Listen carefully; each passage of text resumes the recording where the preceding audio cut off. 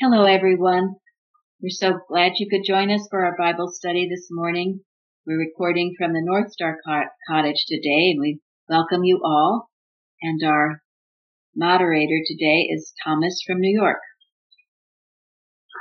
Welcome, everybody.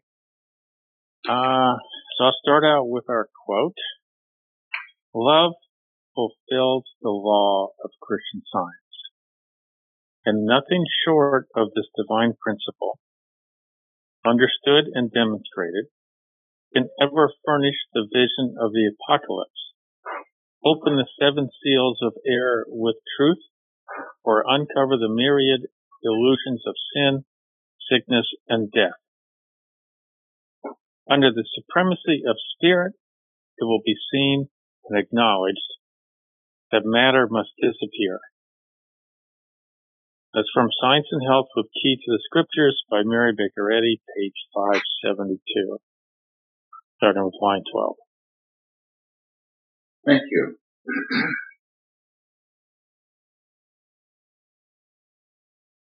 Well, that kind of sets the tone for the Revelation study, doesn't it? I think it also sets the tone for the true idea of love, instead of being just simply passive, maybe just pleasant only, but rather it fulfills the law. In other words, it takes love to open up these seals, see what needs to be seen, do what needs to be done, instead of backing off and saying all is love. Thank you very much. Yes. Thank you. Explains why Revelation is so misunderstood too. It is, yes, because if the love isn't there, you can't do it. I mean, you can memorize and study, we're blue in the face, as they say, but if there's not the love, it's not going to work. Love is the liberator, as Mrs. Eddy says. I've been very grateful. Carrie sent me the most wonderful articles about these next few chapters in Revelation, which apply to living it now, not just, then, but now. But this was one short thing she sent about this quote from Mrs. Eddy. It's from our exchanges, the December 1915 issue, I guess, of the Sentinel. The eye of faith sees differently than the eye of flesh. It sees better and more clearly. It sees the truth and the reality. The eye of faith turns away from the things of earth in order to look up on high, and like St. John, through an open door to gain a glimpse into heaven. Here below, the peoples are shaken as dice in a cup. But up yonder, faith perceives the Lamb as it has been slain in the midst of the throne, having in his hand the book with the seven seals, and engaged in breaking these seals one by one. But again, the point being, flesh does not see this. Flesh can't interpret Revelation. Only love and faith and spiritual understanding can break these seals open.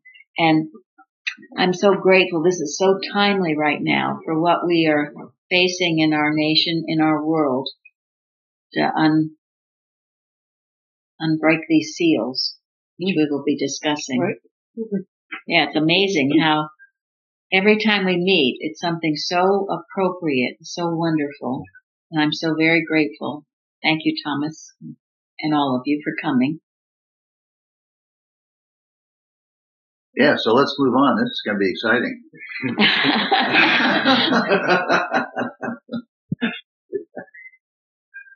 All right, good. So our topic. For there is nothing covered that shall not be revealed, neither hid that shall not be known. It's Luke chapter 12, verse 2.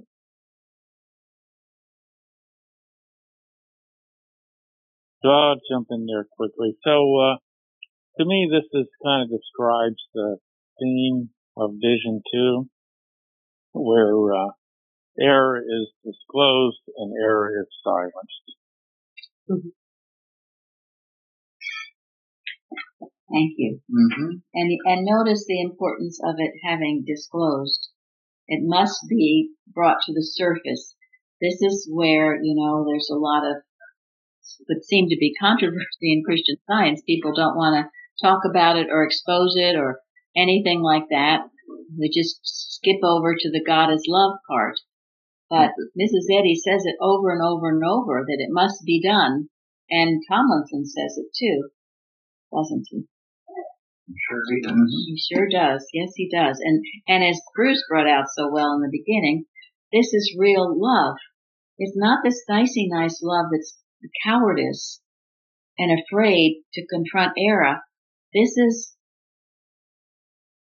a lion.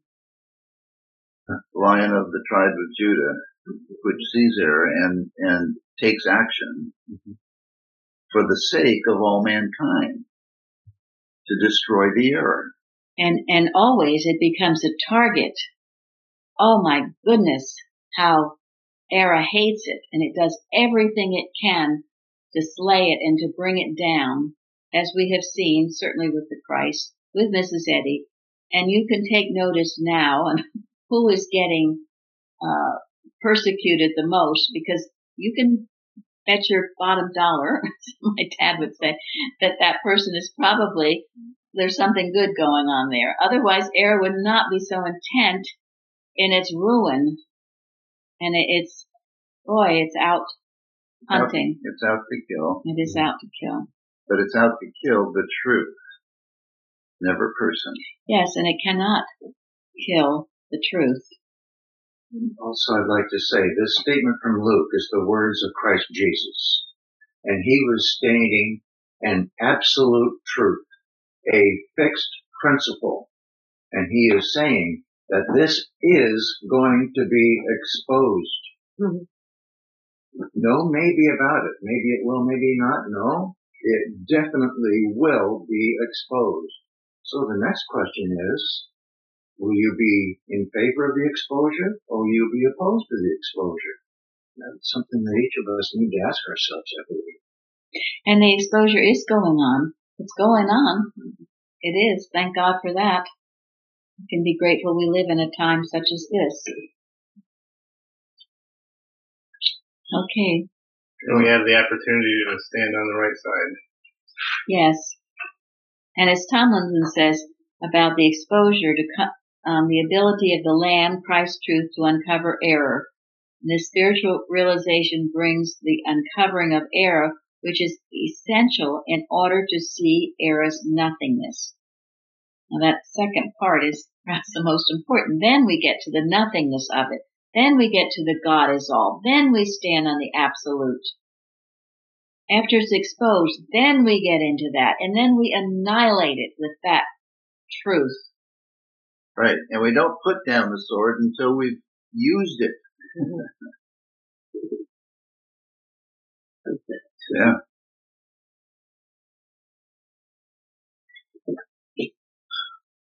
Okay, where are we? Okay. Well, I think we can move into the general discussion of Vision 2. Okay, so what is the lesson of Vision 2? So, as shown on our website for the 6 Days Bible Study, that covers Revelation chapter 5 from verse 11 to Revelation chapter 8 verse 1. And Thomason covers it on pages 150 to 166.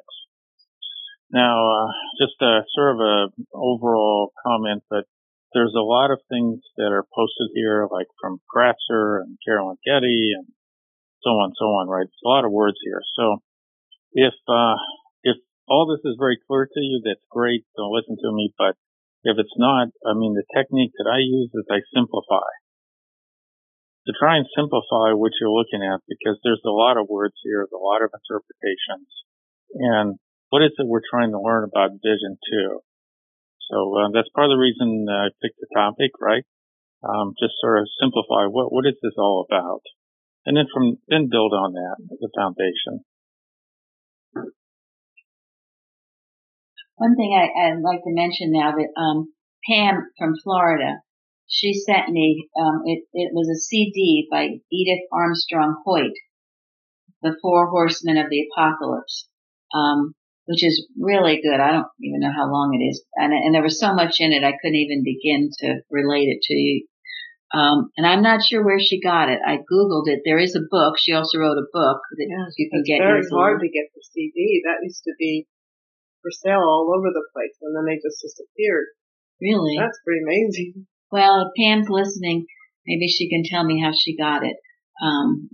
Because there was so much on there, I couldn't possibly relate it all, but it was very interesting, and she thoroughly researched this from the point of a Christian Scientist, traveling to the Holy Lands and everything else. So to help in understanding that, I know that she produced a number of records on certain topics. And so someone may have taken one of her records and converted it to a CD. Okay, that thank makes you. sense. Yeah. Tom bought us the record. Yeah, okay. You know, an NLP record. Right. All right, well, there's just a lot written, but in looking at commentaries, there were some interesting things, but unless you approach it from Christian Science, you really don't have a clue what all this is about.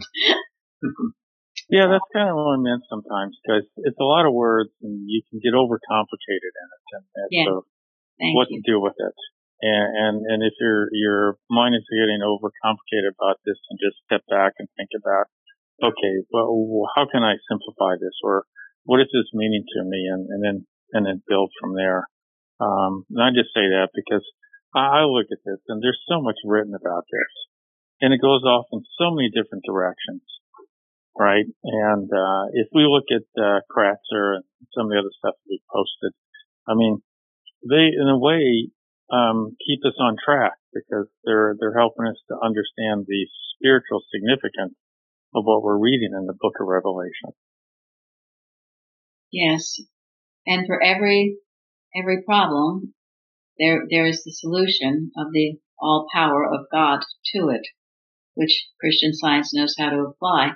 I remember, you talk about the four horsemen of the apocalypse, it kind of give you the chills, right? And so it is.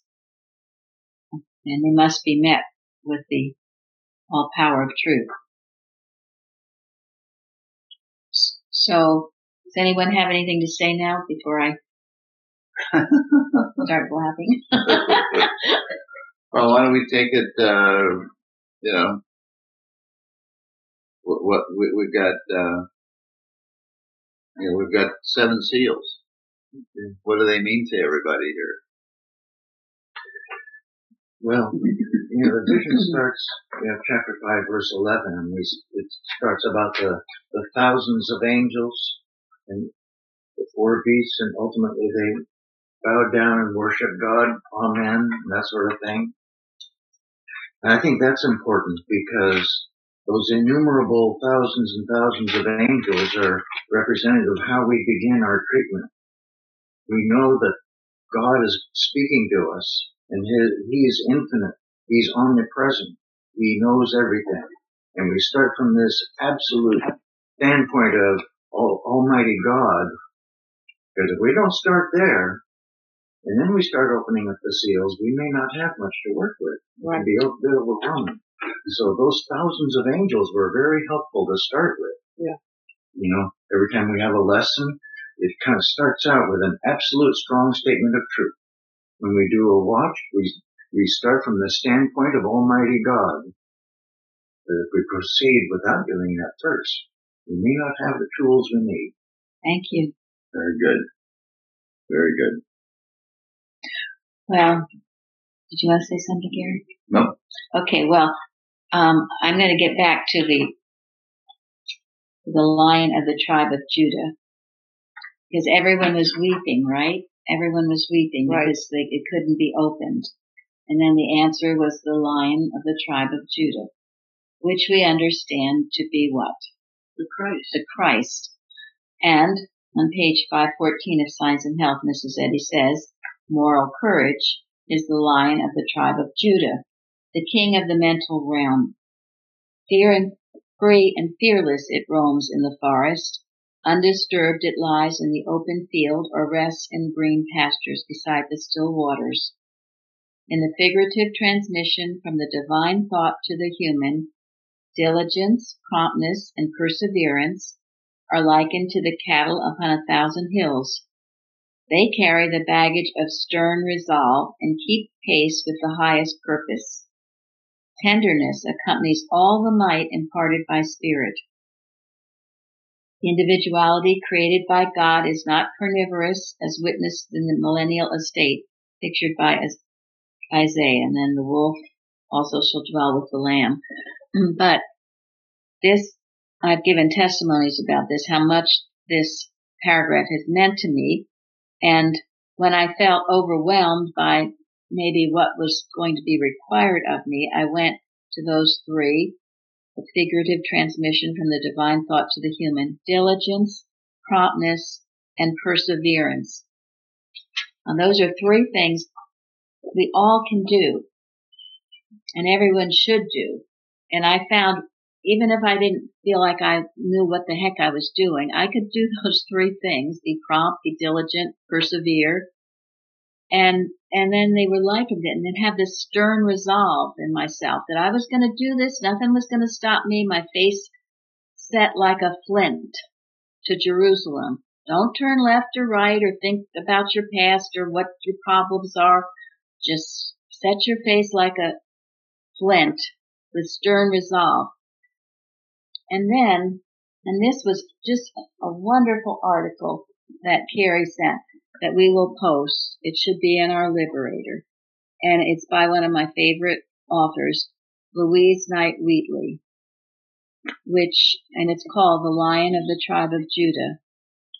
And this is how we bring this moral courage home, because we must now. It's not just a matter of, thank you. It's not just a matter of what Jesus did and is doing. This is what we are doing. And she writes, in the 5th chapter of Revelation, we read of a book written within and on the backside sealed with 7 seals. And the Revelator goes on to say that he wept much because no man was found worthy to open and to read the book, neither to look therein. But presently one of the elders said unto him, Weep not, behold, the Lion of the tribe of Judah, the root of David, hath prevailed to open the book and to loose the 7 seals whereof. What is this Lion of the tribe of Judah, we perhaps wonder, which had power to prevail when all else failed? Since the Bible, to be correctly understood, must be spiritually interpreted, how natural it is to turn at once to that dear companion ever close at hand. And then it quotes what I just quoted about moral courage. And then, how beautifully it all unfolds as we ponder it more deeply, and then recognize the indisputable fact that he who would break the 7 seals of error's utmost effort and read as in an open book things which have been kept secret from the foundation of the world, must indeed possess that kingly quality which enables him to roam the mental realm as its master. Let nothing elude our mental vigilance, most of all that phase of evil which may come in the guise of good. Let there be no good-natured, easy compromise. Since we must take our stand against error sooner or later, why not meet every question fairly and squarely as it comes? In the presence of the Lion of the tribe of Judah, it will quickly show itself for what it is, for it dares to do nothing else. And why not take our stand at once? Surely there is nothing to be gained by waiting. We live not in the past of unhappy memories, nor yet in a future of vague possibilities. We live in the today of mind's eternal presence. And then it goes on, because this is so important. This is how I know I felt this, and I know it is what I needed. I needed moral courage. Everything was pushing me this way. Yet as we stand praying for wisdom to know what to do, it begins to dawn upon us after a while that the one thing needed to break our bonds and set us free is moral courage.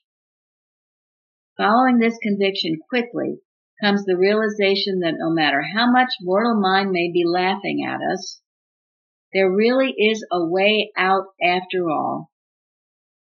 If this were not so, would not the one all-power be powerless on some occasions? Divine love has always and under all circumstances provided a way out. Let us never forget that. So as we look about us, gathering fresh courage now from our confidence in God's willingness and ability to help us, a strange thing sometimes happens. Instead of seeing no way out at all, we now see two ways. A right way, which looks like a hard way, and a wrong way, which seems to be a very easy way. Question now rises, which shall it be? And it goes on, but it says, you can take the easy way and you end up going around in circles and you never meet the problem, do you? And the problem keeps coming back to you in various forms. You think, oh my gosh, what's going on? The same thing's happening to me over and over again. That's because you haven't met it. Then it comes back stronger too. It does. It does. And then accompanying that comes the fear. The fear, oh my gosh, what's going on? It seems so real. But, if you face it with the moral courage, then, you will meet it, and you will find out that the hard way, and this is what I tell people sometimes, oh, it's so hard. Honestly, it might start out hard because you haven't exercised your moral courage, but it becomes very easier, doesn't it? The hard way becomes the easy way because you've got God with you and you see the phantoms of your fear fall by the wayside and you become victorious. Because once you have the stern resolve, yes, for the higher purpose, God gives you everything you need. And it may come as a surprise to you because you don't know where it came from, because you didn't know about it in the first place. But once you have the stern resolve, God gives you what you need. And then He guides you so that you actually accomplish something really, really good. And you and everyone in your prayers comes out better and stronger for it. And the appearance of hard is nothing but illusion. The truth of the matter is the hardest part about a big job is just getting started. And if you will start, you'll find out it's not so hard after all. Not only that, you're going to feel the divine impulsion that carries you. And that is a good thing and a safe place to be. So the trick of the devil was just to get you to not even get started. Yeah, she writes, what keeps us from taking that first step in the other direction? Nothing but lack of moral courage. And what is back of this lack of moral courage? Fear. We are afraid to leave the beaten track of the popular opinion, lest we be thought odd or queer or different. Or we're afraid of hurting somebody's feelings. Or we are afraid of losing something, social standing, business prestige, or personal popularity. Or we are afraid of ridicule, the worldling's frown, or its cynical smile. Most of all, we are afraid that our motives will be misjudged or acts misunderstood or words misinterpreted. So we try to dodge the issue. In other words, while we are not, of course, saying that black is white, we are quite satisfied to compromise by calling it sort of a gray.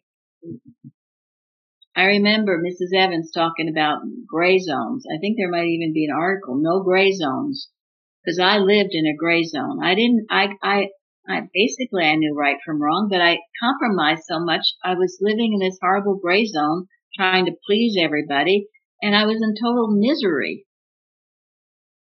Until you have the moral courage to say what you mean and mean what you say and start getting some traction and making progress.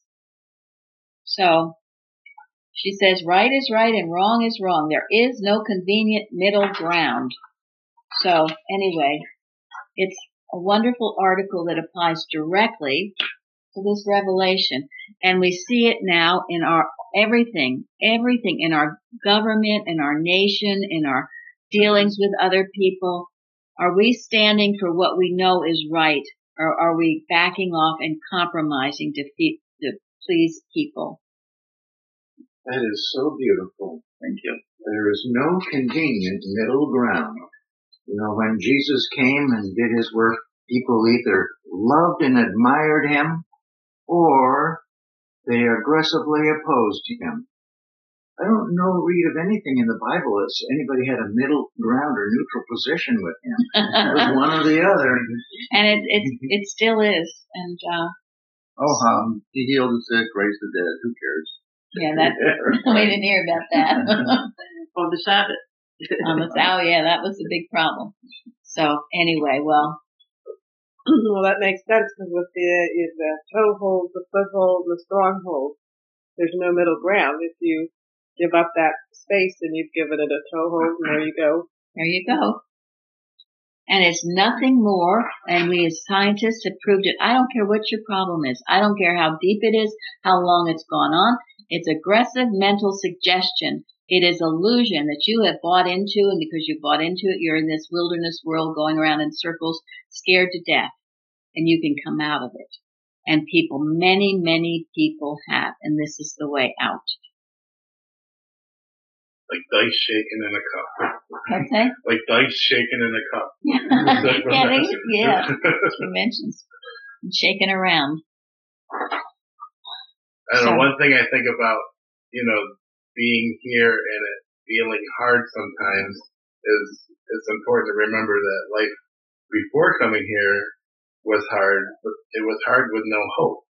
At least here, it's, it's difficult, but then you overcome and it feels good and you're progressing, not falling flat. That's it. It changes everything.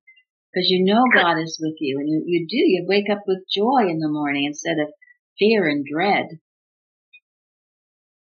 So thank you, Could I Carrie. add something? Yes, please. I just want to say one small thing. Right is radical. Right. And this is so beautiful because it's a story that cuts apart, which is the only healer. Thank you. Yes, it is radical, and we must be willing to take those radical stands. And as we go on in this vision too, we will find out why it is so essentially important we do take these stands that we know to take and that are joyous to take. Yeah. So shall we talk about the seals and yes. what it is that we have to stand up to?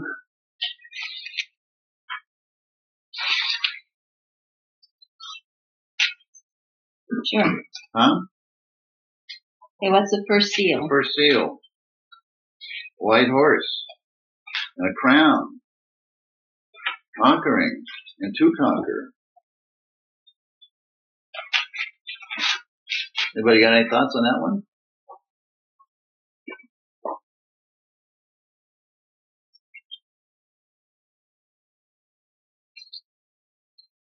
All right. Why?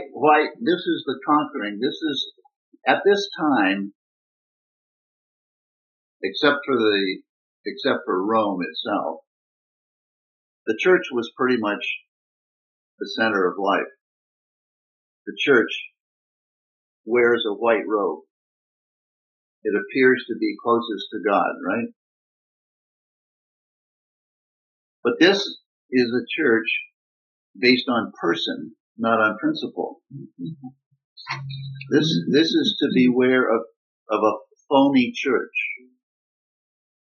of the Roman Catholic Church, rather than the true Christian church. Right?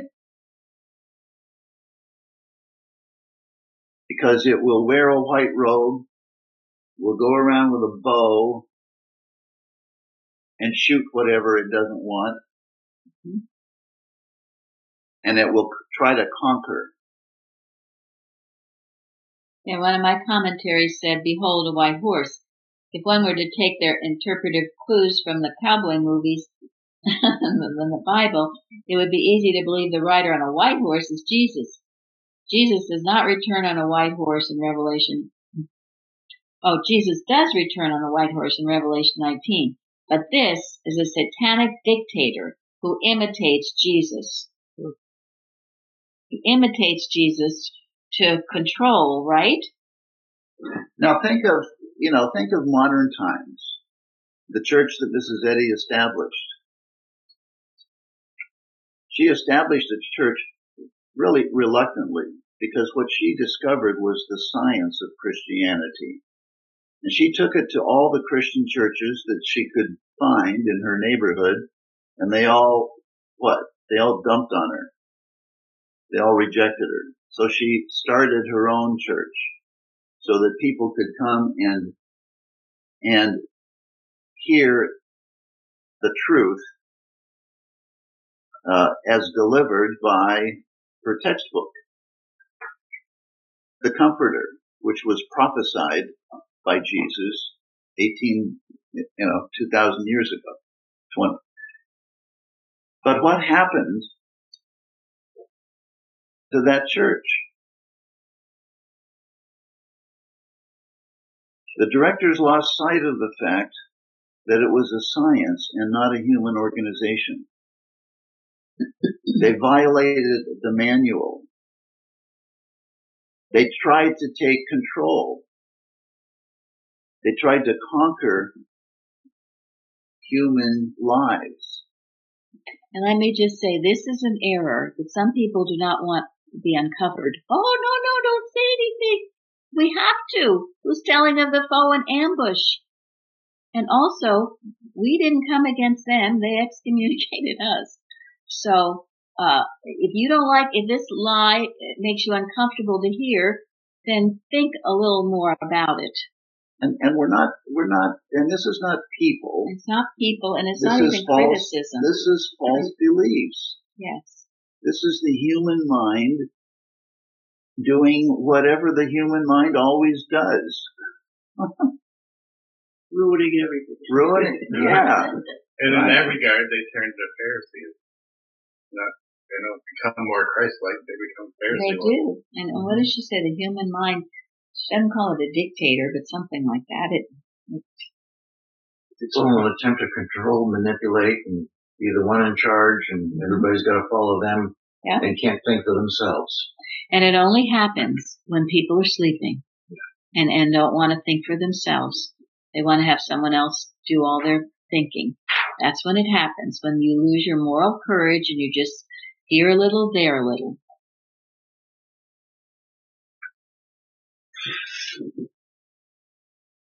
So, and the only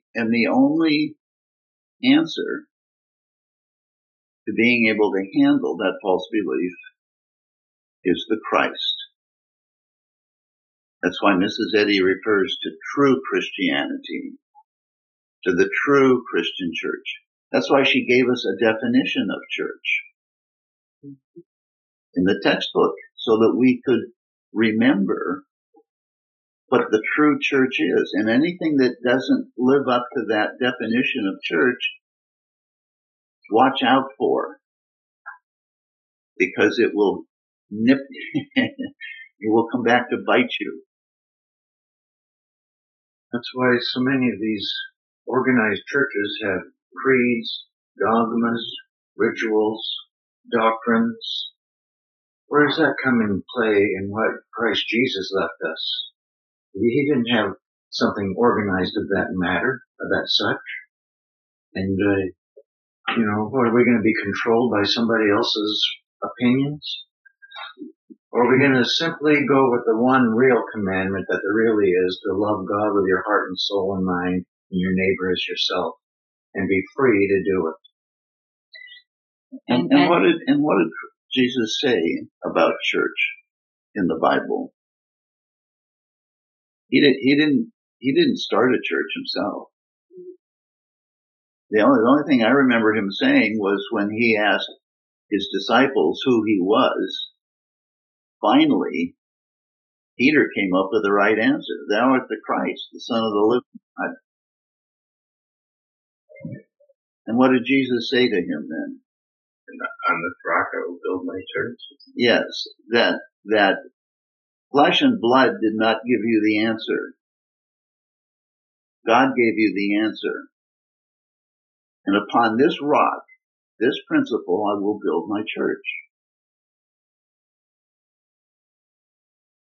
I know some of you have been watching The Chosen, and some of you recently have watched the season 3, episodes 1 and 2, which we here haven't yet, but we will Monday night. We're very excited. But some of you, like Florence and Karen, and some of you saw it even at Atlanta, which must have been awesome. Yeah. Yeah. It was.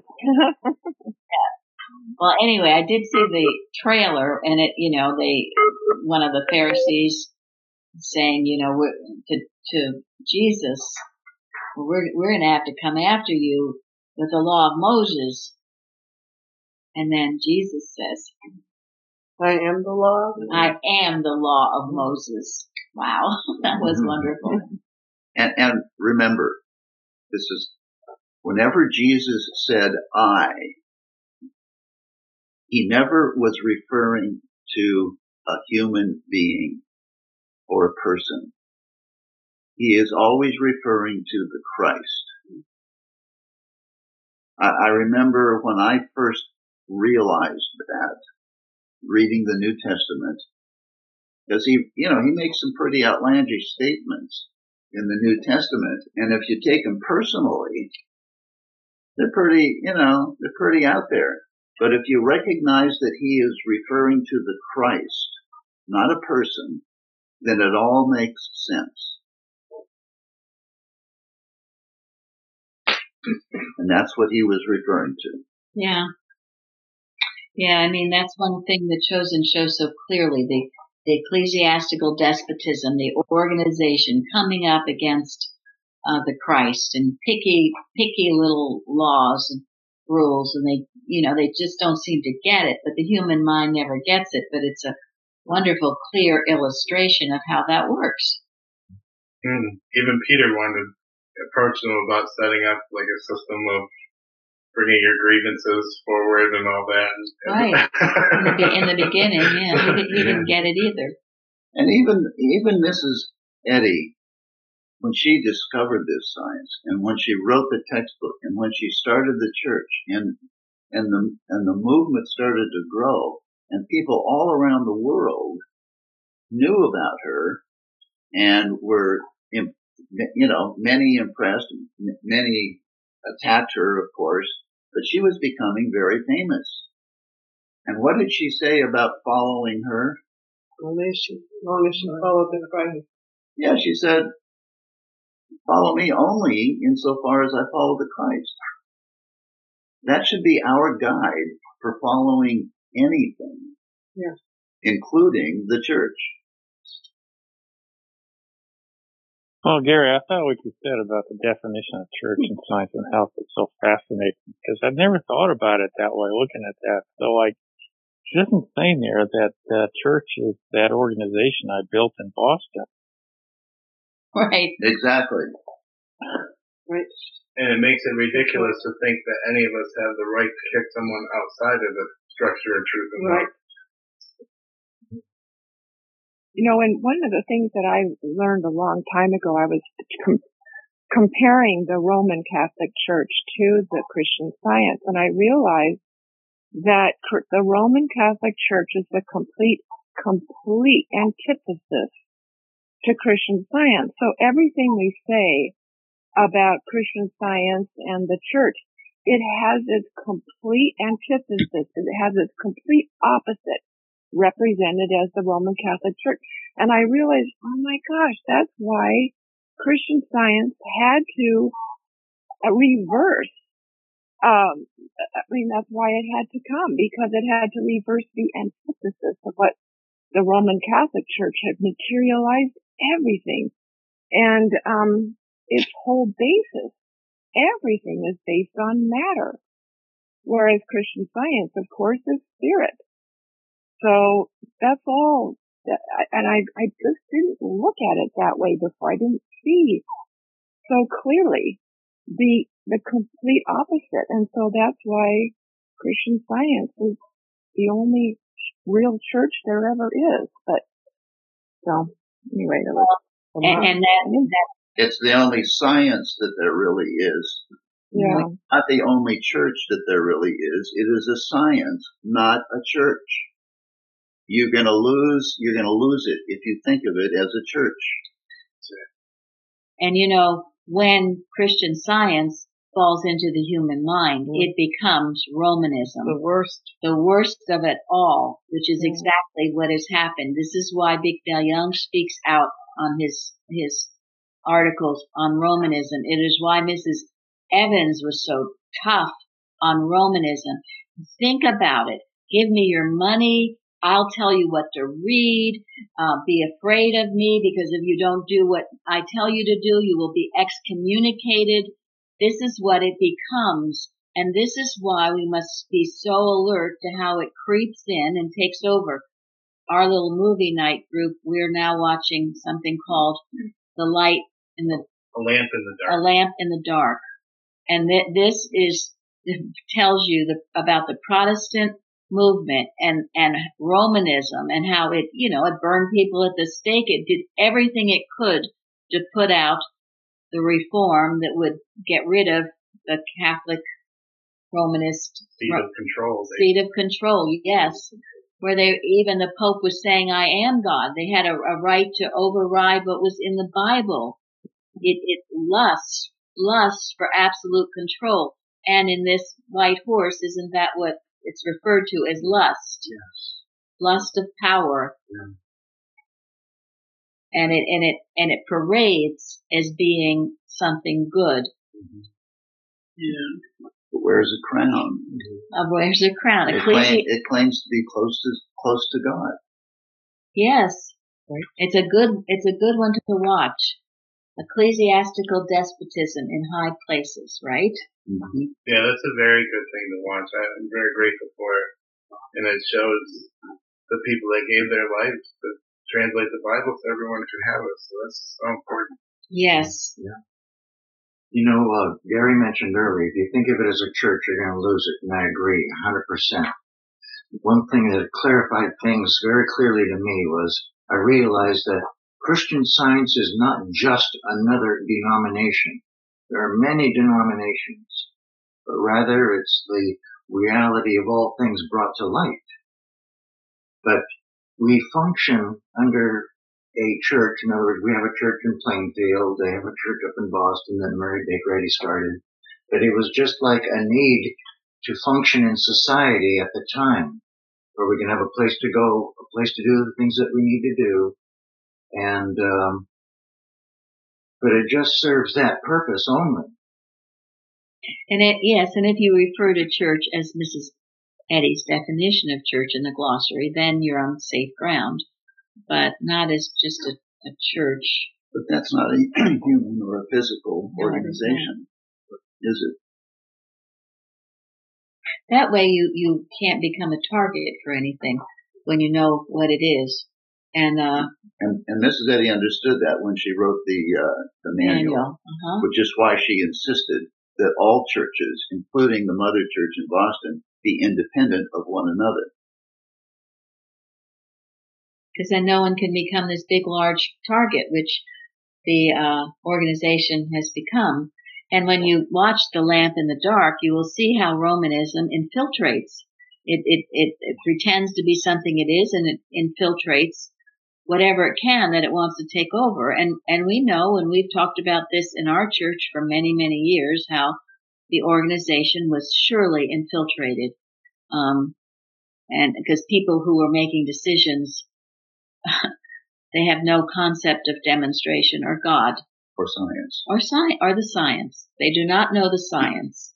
If they did. And Reg Carey, who was head of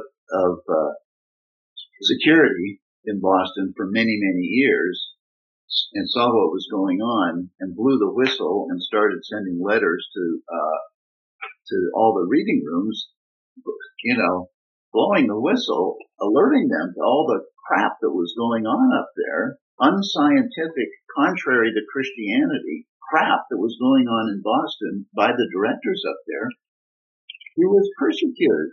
They hired the mafia to try to kill him. He was almost killed.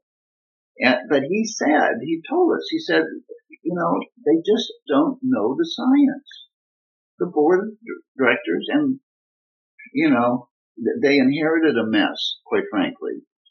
So this is not blaming anybody. But he said they don't know the science.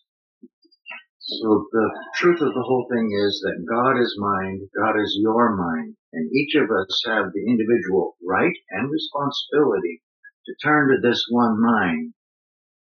Remember at the beginning, the thousands of voices, the angel voices. We can all hear them. We don't have the capacity to do it. After all, we're His child.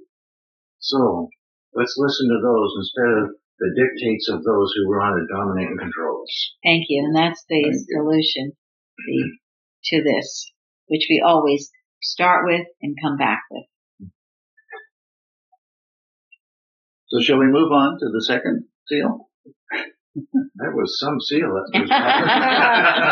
Well, I think it was important to cover what needed to be covered there. Because these, Jesus revealed the book of Revelation to John for a specific purpose. To give us warning as to what was going to happen. And he told his disciples, just before he left them, that he had more to tell them, but they couldn't understand what more he had to say, which is why he prophesied that the Comforter would come.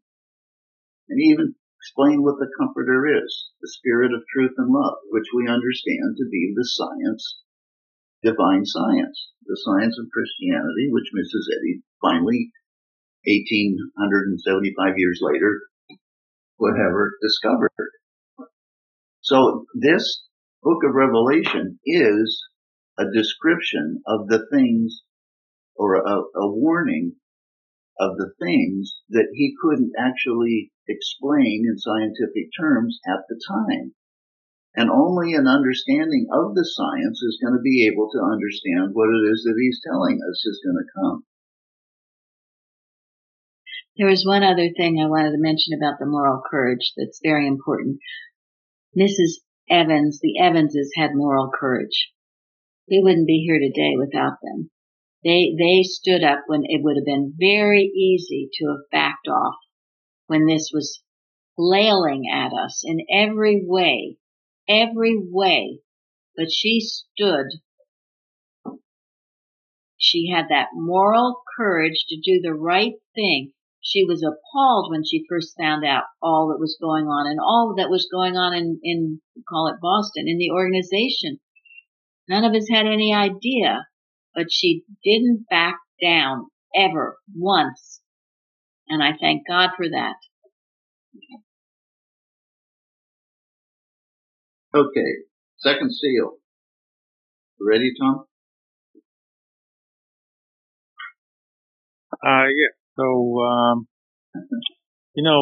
Kratzer gives a brief description of what each one of them means, right? So, from the way he looks at it. So the first one he talked about is lust, and the second seal says is revenge.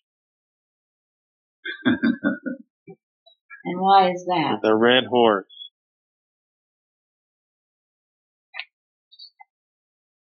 The red horse. Red horse brings war and conflict.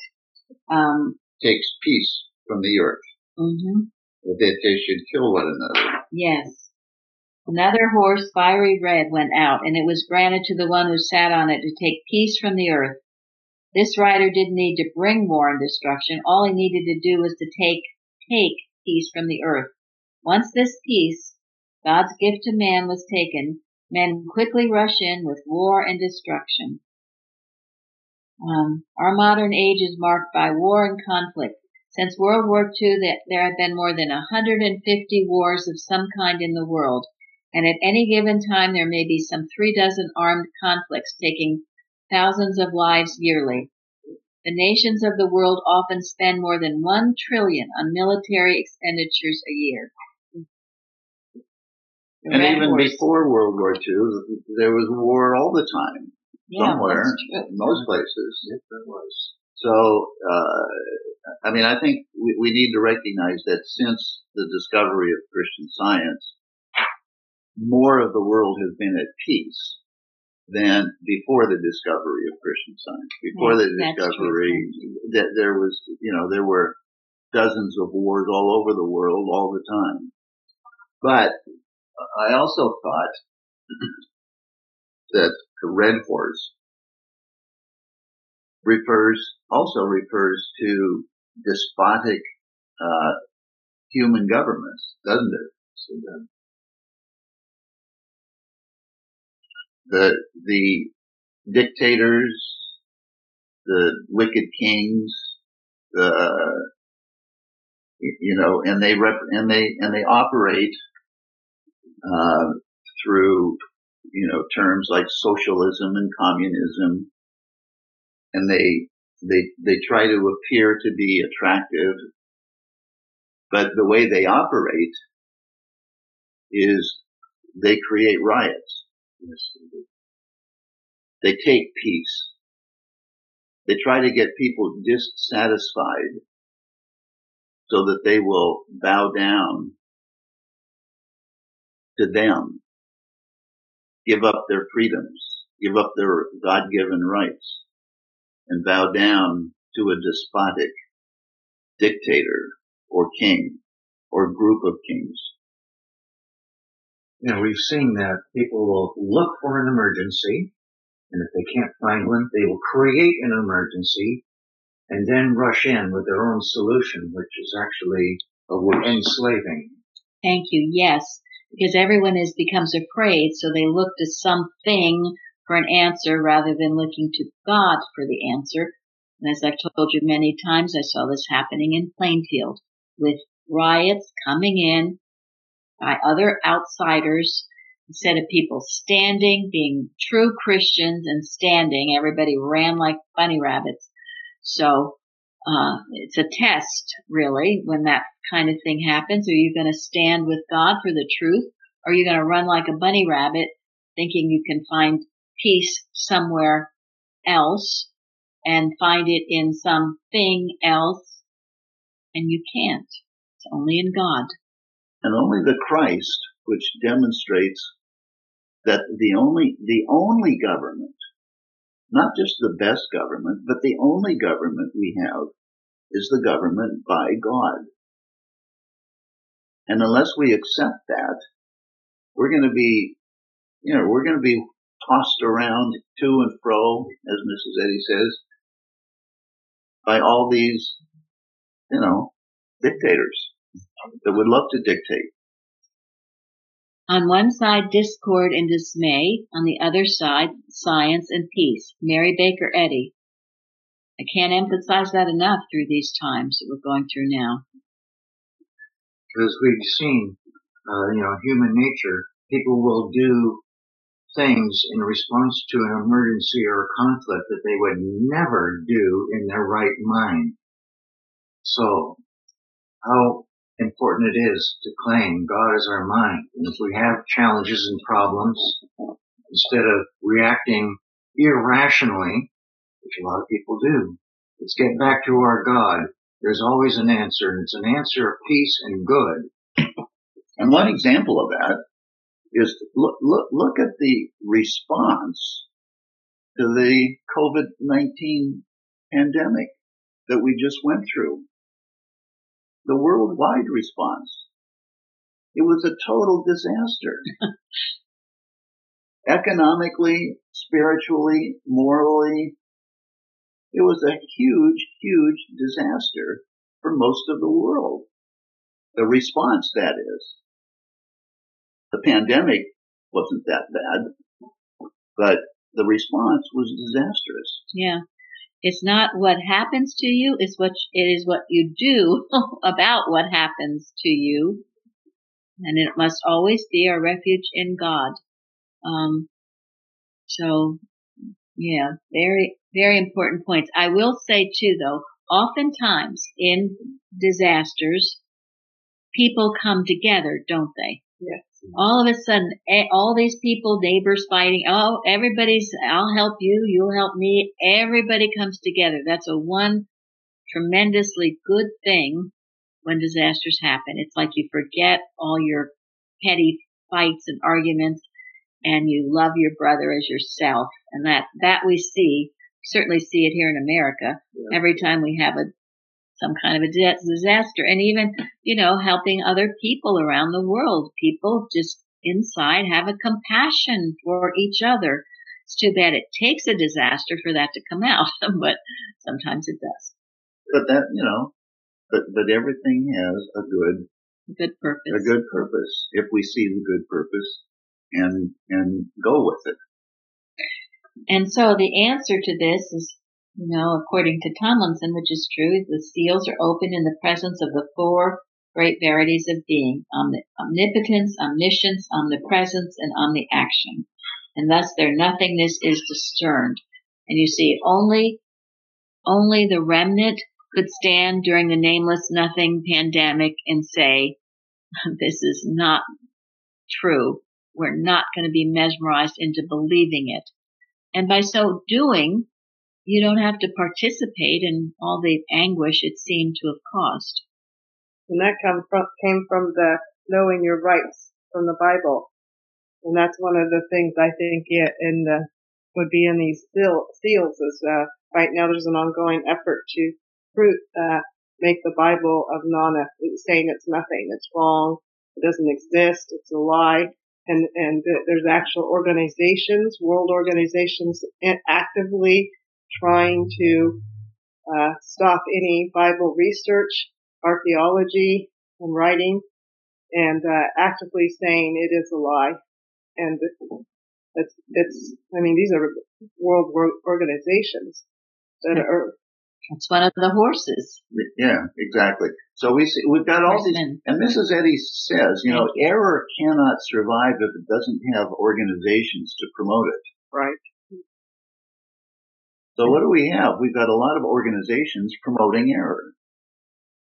Right. And they're gonna operate out of fear, make you afraid that if you don't let them do what they want to do, something will suffer. Or they operate out of deception. They will merely just lie to you, promise you things that they can't deliver. So, but only the Christ will be able to tell that they are, full of crap, and that they're out to do you no good. And this is your spiritual sense. And this is why it's so important you develop it and know it, because there are all these false prophets out right now. And as the Frederick Dixon letter states, only the pure in heart will survive these latter times. Because that spiritual sense comes with a pure in heart and a love for God and for man. Now we're coming to the end, so I'm not sure we should start another one. But I'd like anyone now who hasn't had a chance to speak to speak. Well, I just wanted to say, as far as those things that take peace, most certainly news and social media go into that. Thank you. So, yes. They use the television and the radio and the computer and the internet. Thank you. To take our peace. To take your peace. Consider to yourself during the day, or at the end of the day, did anything take my peace today? And what was it? And then eliminate it, okay? Get rid of it. I don't care if it's person, place, or thing. Error isn't person, place, or thing, but it seems to wear that face. You don't let it take your peace. And it will promote the killing of people in the name of good. As if that could be even remotely possible to kill in the name of good. But that's what they do. That's what false governments and false organizations do. And they'll get you revved up against a certain person or type of person or whatever. And this revelation brings out, doesn't it, about all people everywhere. Everybody's going to be part of this. There's no separation or exclusion. Everybody God loves. So that just doesn't wash. Doesn't wash at all. Tom, were you going to speak? Oh, I thought maybe I'd just give a summary of the opening of the seals that Tomlinson gives us on page 151. He says that, so the errors that are disclosed for each of the seals. So first one is lust. Second one is revenge. Third one is covetousness. Fourth one is envy. Fifth is self-righteousness. The sixth is self-will. And the seventh is self-ignorance. So and then, from the pulpit commentary, which refers to Revelations chapter 8, verse 1, the silence is typical of the eternal peace of heaven, the ineffable bliss. So when the seals are opened, the air is disclosed, and there's silence, and that's the bliss. The air destroyed or gone. That we can look forward to someday. When you turn the television off. Well, we got through the first two seals, but we're going to have to pick up on the third seal. We should probably do that soon. What do you think? Absolutely. Well, our next time is December, right? And then we haven't made the dates for January yet. But yeah, I think we definitely need to continue because this is the most important thing that we could be studying right now. And wouldn't Era tell you, oh, you don't want to study Revelation, it's too complicated. So much in this that we need to know now. And it's not to be feared. It is not to be feared, no. Thank you. No. So for the next one on Vision 3, we get to look forward to the 7 angels with the 7 trumpets. Oh yes, I'm gonna have to bring Carolyn. Carolyn send me that beautiful trumpeter for that one. Yeah, and we'll start with the third seal. Yeah, third absolutely. Seal. So you want to continue with the seals, and then we'll go in. Oh, I think we need to. Yeah. Yeah, we have. Okay. So we'll continue next time on Vision 2. Just to recap, right? Vision 2, we'll be starting with opening seal 3. Very good. Thank you. That's okay. And then if we get through that, depending, then we'd move into Vision 3, which writes about the trumpets. Okay. And a few other things. Like the mighty angel with the little book. Wow, that's gonna be fun. Oh. A little book. You know what that is. Yeah, we sure do. All right. So it looks like Vision 3 we'll be doing in January, or finishing up in January. Depends on how much we get through in December. Yeah, that's right. Yeah, well, we've got a lot of road to hoe here, but yeah, we did 4 verses today. So. All right. Well, See you in Excellent. December. Thank you all. Yeah, see you in December. Yeah, Thank you all for Thank you joining very us. much. Thank Thank you. Thank Thank you very much. Thank you very much. Thank you.